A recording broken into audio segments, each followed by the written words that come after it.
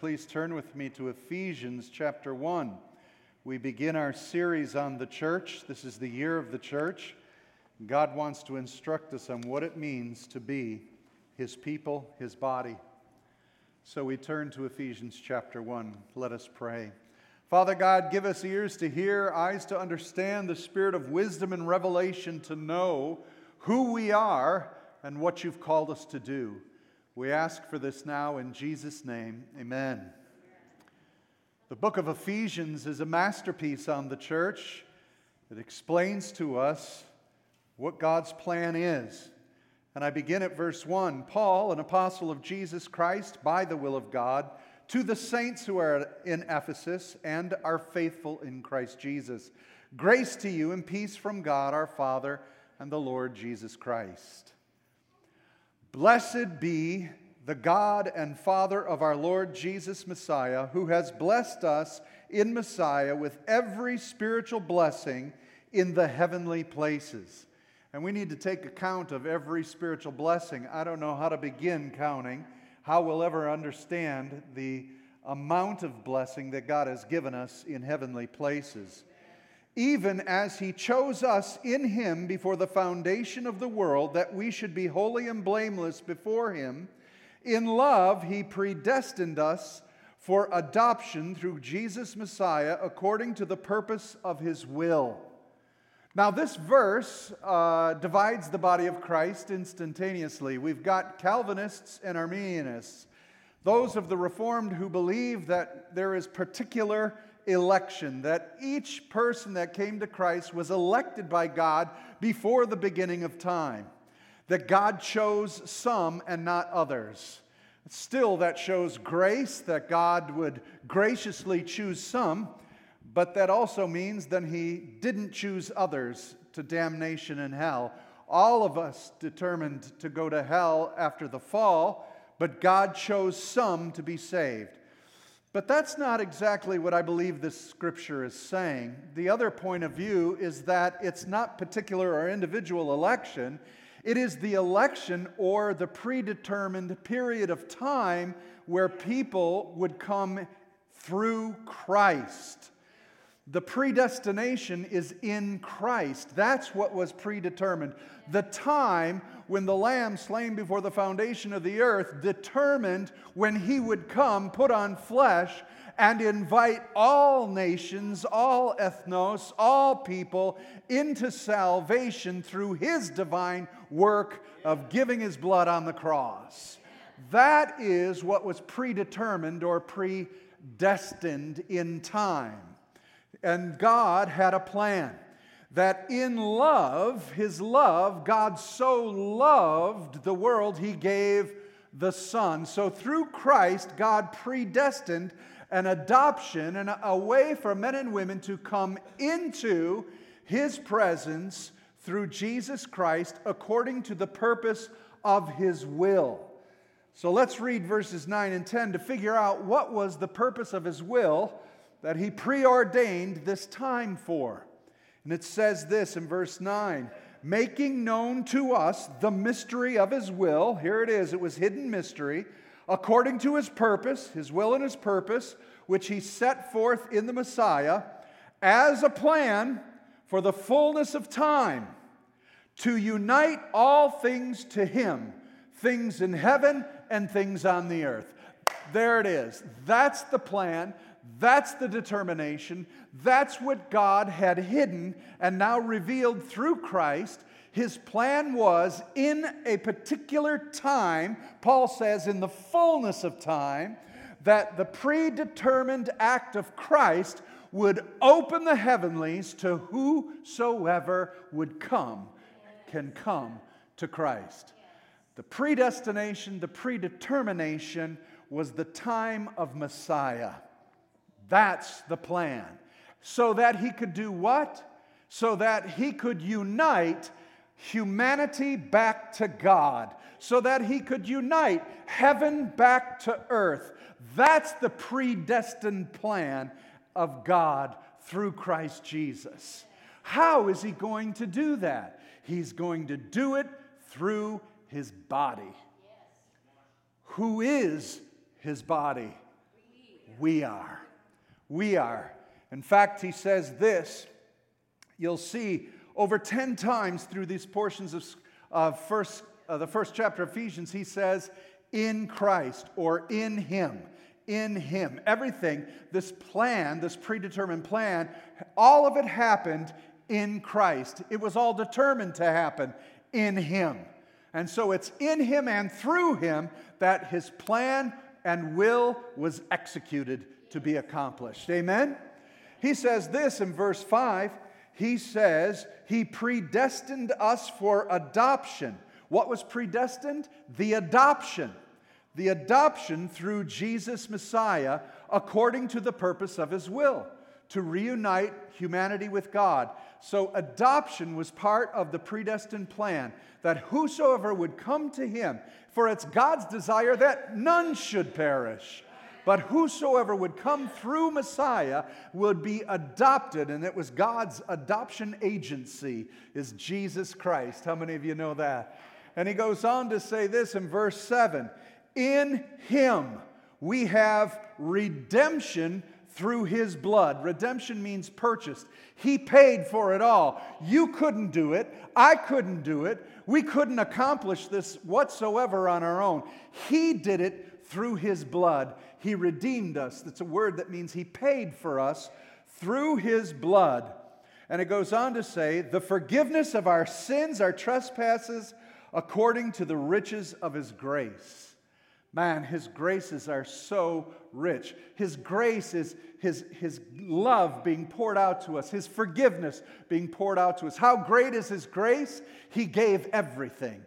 He who knew no sin became sin for us. He took the judgment of God for us. He paid for it with His own blood so that we would be adopted into the family of God. And our sins would be completely eradicated by His sinlessness. Pure grace. He goes on and he says this, I love this in verse 8, which He lavished upon us. That word lavish means no restraint. He didn't just give us a dab. He didn't just give us a hug. He didn't give us a kiss and a wink. He gave us Himself. He lavished His grace on us. He lavished His love on us. You're not going to get to heaven by the skin of your teeth. There's no such thing as just barely making it. Everyone who will accept Him will come to heaven fully redeemed, fully sanctified, fully paid for by His sacrifice, which He lavishes upon us according to the riches of His grace. And so, he says this in verse 13, in Him you also, when you heard the word of truth, the gospel of your salvation, and you believed in Him, you were sealed with the promise of the Holy Spirit. That explains the salvation that we came to us. That truth, that good news, that gospel was preached. When you heard the truth, here's the key, you believed. And that's the key. You believed. And so that tells us that the election was the church age that God had predetermined to bring people in. And that proclamation was given to everyone, as Jesus told the parable, go into the highways and byways and invite everyone. But those who believed received salvation and then were what? Sealed by the Holy Spirit. You became His purchased possession. You belong to Him. And verse 14 says that the sealing of the promise of the Holy Spirit is the guarantee of our inheritance until we acquire possession of it to the praise of His glory. You're sealed. You belong to God, and God is going to fully redeem you. There is a day coming when our full redemption will give us new glorified bodies, and we will live with Him for eternity. Praise God. Adopted, purchased, and sealed by God's Holy Spirit. You belong to Him, and you are the church. This is a glorious thing. And Paul goes on now, after helping people understand, it is all to the praise of His glory. It is nothing you achieved, nothing you did. God presented all of His work, and you said, yes, Lord. And it is all to the praise of His glory. We will praise Him for all eternity. We will worship Him for all eternity. Look, you weren't made to live in heaven. When we die and go to heaven, that's just until you get your resurrected body, because the New Jerusalem, heaven is coming down back to earth. We were made to dwell in God's creation, to rule and reign with Him over the physical realm. And we will have all of eternity to praise Him, to glorify Him, to give praise to His glory. And do you know what is the pinnacle of His glory? Jesus Christ is the manifestation of His majesty, of His glory. I will give praise to the Lord all the days of my life and into eternity. There is so much we can't even grasp of God's greatness, God's majesty, God's glory. No flesh will glory in His sight. When we're in heaven, we're not going to go, ooh, that's Paul. Oh my goodness, look what he did. No, it's all going to be to the praise and to the glory of Jesus Christ. Once you understand this plan of God, you will be astounded. And this is why the Apostle Paul now prays for the church at Ephesus. He says this in verse 15, for this reason I pray for you. For what reason? Everything he just explained. That plan that was a mystery, that predetermined time when God was going to open the veil to the heavenlies for all mankind to come in and be adopted and sealed and received, to become the body of Christ. Because of that, I need to pray for you. This is what I want to pray for you. That God would give you the spirit of wisdom and revelation in the knowledge of Him, having the eyes of your heart enlightened. You see, we can't grasp this thing. It's too big for us. The scope is way beyond our imagination. So Paul's saying, as the apostle, I need to pray for you. I appreciate you, Ephesus, your faith, your love for the brethren, and I'm going to pray that God would give you the spirit of wisdom and revelation knowledge. Now, we already have the Holy Spirit. He said we're sealed in the Holy Spirit. So what is he saying here? The spirit of wisdom, the pneuma of wisdom. It's one thing to be saved. It's another thing to understand the act and will of God. God needs to pour out the spirit of wisdom on His church in these last days. How many of you know that? It's about time for the church to get back the wisdom it once had and the knowledge of why we're here and what we're supposed to accomplish. We need revelation knowledge of Him. I mean, it's not enough to know the order of the books of your Bible. It's not enough to know that you're going to heaven. Oh, that's all good. But for us to be effective in this world, we got to know why we're here and what we're supposed to be doing. And so we pray for the pneuma of wisdom, the spirit of wisdom. Not just having knowledge, but to have the wisdom coming from God to understand. And so he prays three things for the church to grasp in this wonderful, amazing plan of God. Number one, that you may know what the hope to which He has called you to. In other words, what is our calling as the church? God is speaking to the church and He's saying, you need to understand what you're about. Now, individually, you need to understand what you're supposed to be doing. We studied that last week when we looked at grace. We recognize what is the will of God for us, to give thanks in all things, to pray without ceasing, and to care for the brethren, right? That's enough, but what is our calling? We're so used to everything in Scripture in the Western church, we're so used to such individualistic mentality. Anything we read, we think it applies to me. It's about me. It's for me. What's my will for God? What has God got for me? What does God want me to do? He's speaking to the body of Christ. You belong to a body. We belong to each other. We need to work in unity. Remember, the whole plan was to unify everything in Christ. So what is the hope of the church? What is the calling of the church? Does anybody know? It would be great if there was some message Jesus gave us that would give us a commission, that would give us an understanding of what we're supposed to do.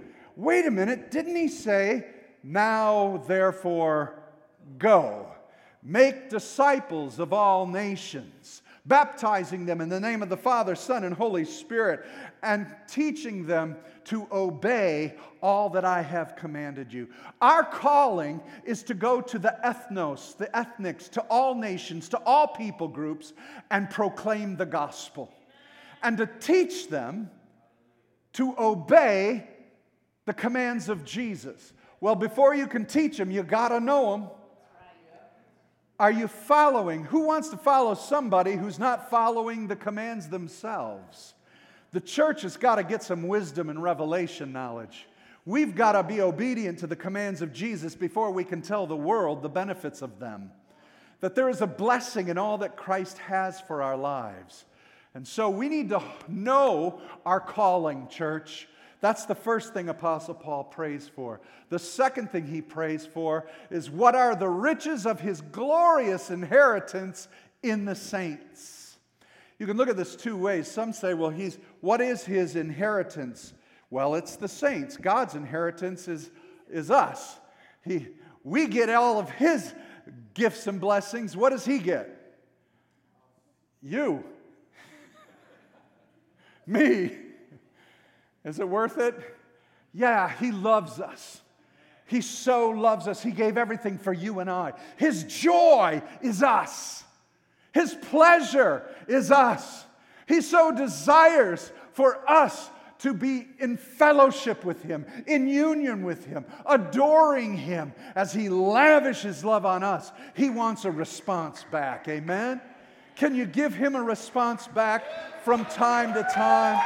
Can you adore him and love him? But what Paul is praying for more than anything is that the church would understand what we're inheriting, the glorious riches that God has provided. What are those glorious riches? Well, I know. I watched TV the other night. It's a bigger SUV, it's a bigger house, more jewelry, and a lot of money. Oh, I need more money. That's what God has called us to, that we would have the knowledge and wisdom on how to become prosperous in this world. No, man, that can't even mark the glorious nature of God himself. Give me God's love. Give me God's joy. Give me God's peace. Give me God's goodness. Give me his mercy. Give me his faithfulness. Give me his ability to control that self. Oh, I need the riches of his own nature in my life. In other words, you need to understand your calling. Once you understand your calling, if he called you, he will equip you. That's what the inheritance is, that he would equip us with all spiritual blessings in heavenly places. Didn't we start out there? So what do you need to get the job done? If he's going to tell me to dig a ditch, I need a shovel. If he's going to tell me to win the lost, I got to have compassion. If he's going to tell me to reach those who are demonically possessed, I need authority to cast out demons.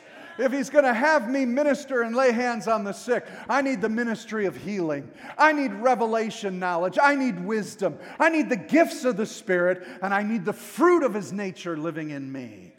Can you say amen to that? That's the inheritance that's ours.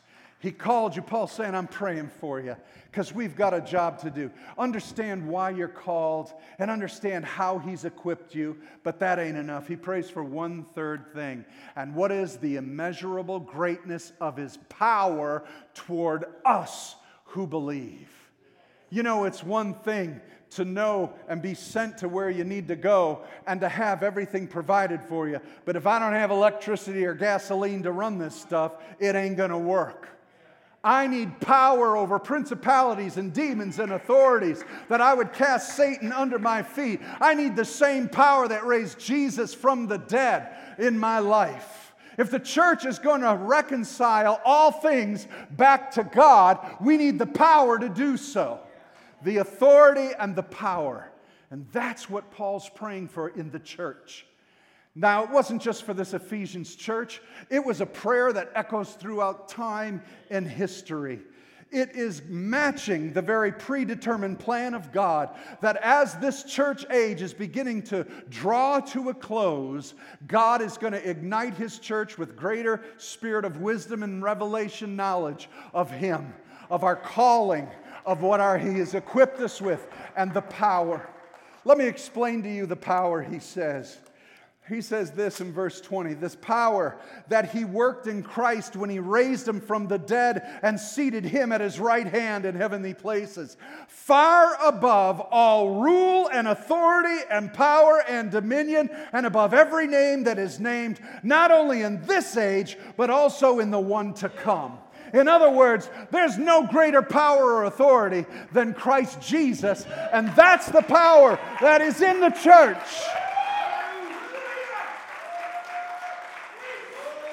That's the power that's in each one of you.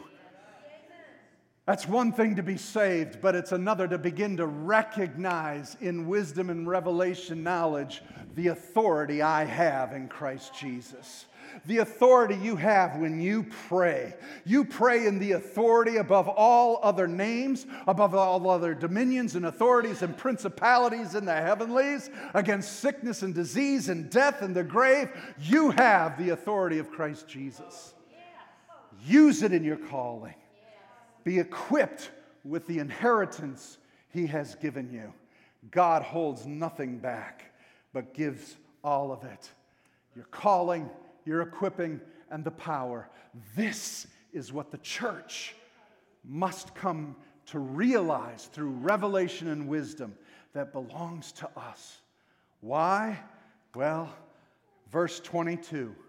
Because He put all things under His feet and gave Him as head over all things to the church, which is His body, the fullness of Him who fills all in all. Wow. Let me just do a real quick anatomical study. All right? He's the head. We're the body. And where did He put all things? Under our feet. When He puts everything under the authority of Christ, it must come under the authority of the church, under the body. Why? Because we are His body, and look at what He says in verse 23, which is His body, the fullness of Him. The church is the fullness of Jesus Christ in the earth. Somebody get that, please. Somebody get that. You need the revelation knowledge. You need a spirit of wisdom to get this. Do you understand what's being said? Do you pray as if you are the fullness of Christ in the earth? You see what I mean? We're always praying, God, Jesus, hey! You are the fullness of Christ in the earth to do what? To fill all in all. The reason you're at the job you're at is to fill Christ into that cubicle because you need to be in that place. The reason you live on that house, on that city block, is so that Jesus fills in that spot so that more can be saved. The reason you went to Meijer last week or Walmart is because Jesus needed to fill aisle number 15 with His presence so that you could move and answer the needs because you were called there. You were called to do the work of the kingdom. You're equipped to do the work of the kingdom. You're empowered to do the work of the kingdom. You are the fullness of Christ. This is the church. This is the plan. Oh, how could we fall short of this plan? He's provided everything. All that's left is our obedience, brothers and sisters. Oh, my God. All of this to the praise of His glory. If there's any failure, we've forgotten to glorify the Son of God. If there's any failure, we've stopped sharing the beauty of our Lord because we've been intimidated or it's inconvenient, or we're just a little too shy, or we're embarrassed of that name. But if the fullness of God were in you, and you had the revelation of who He is, nothing could stop this church.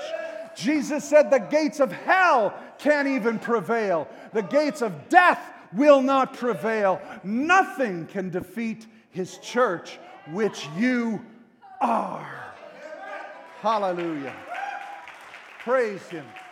Praise Him. Praise Him. Hallelujah.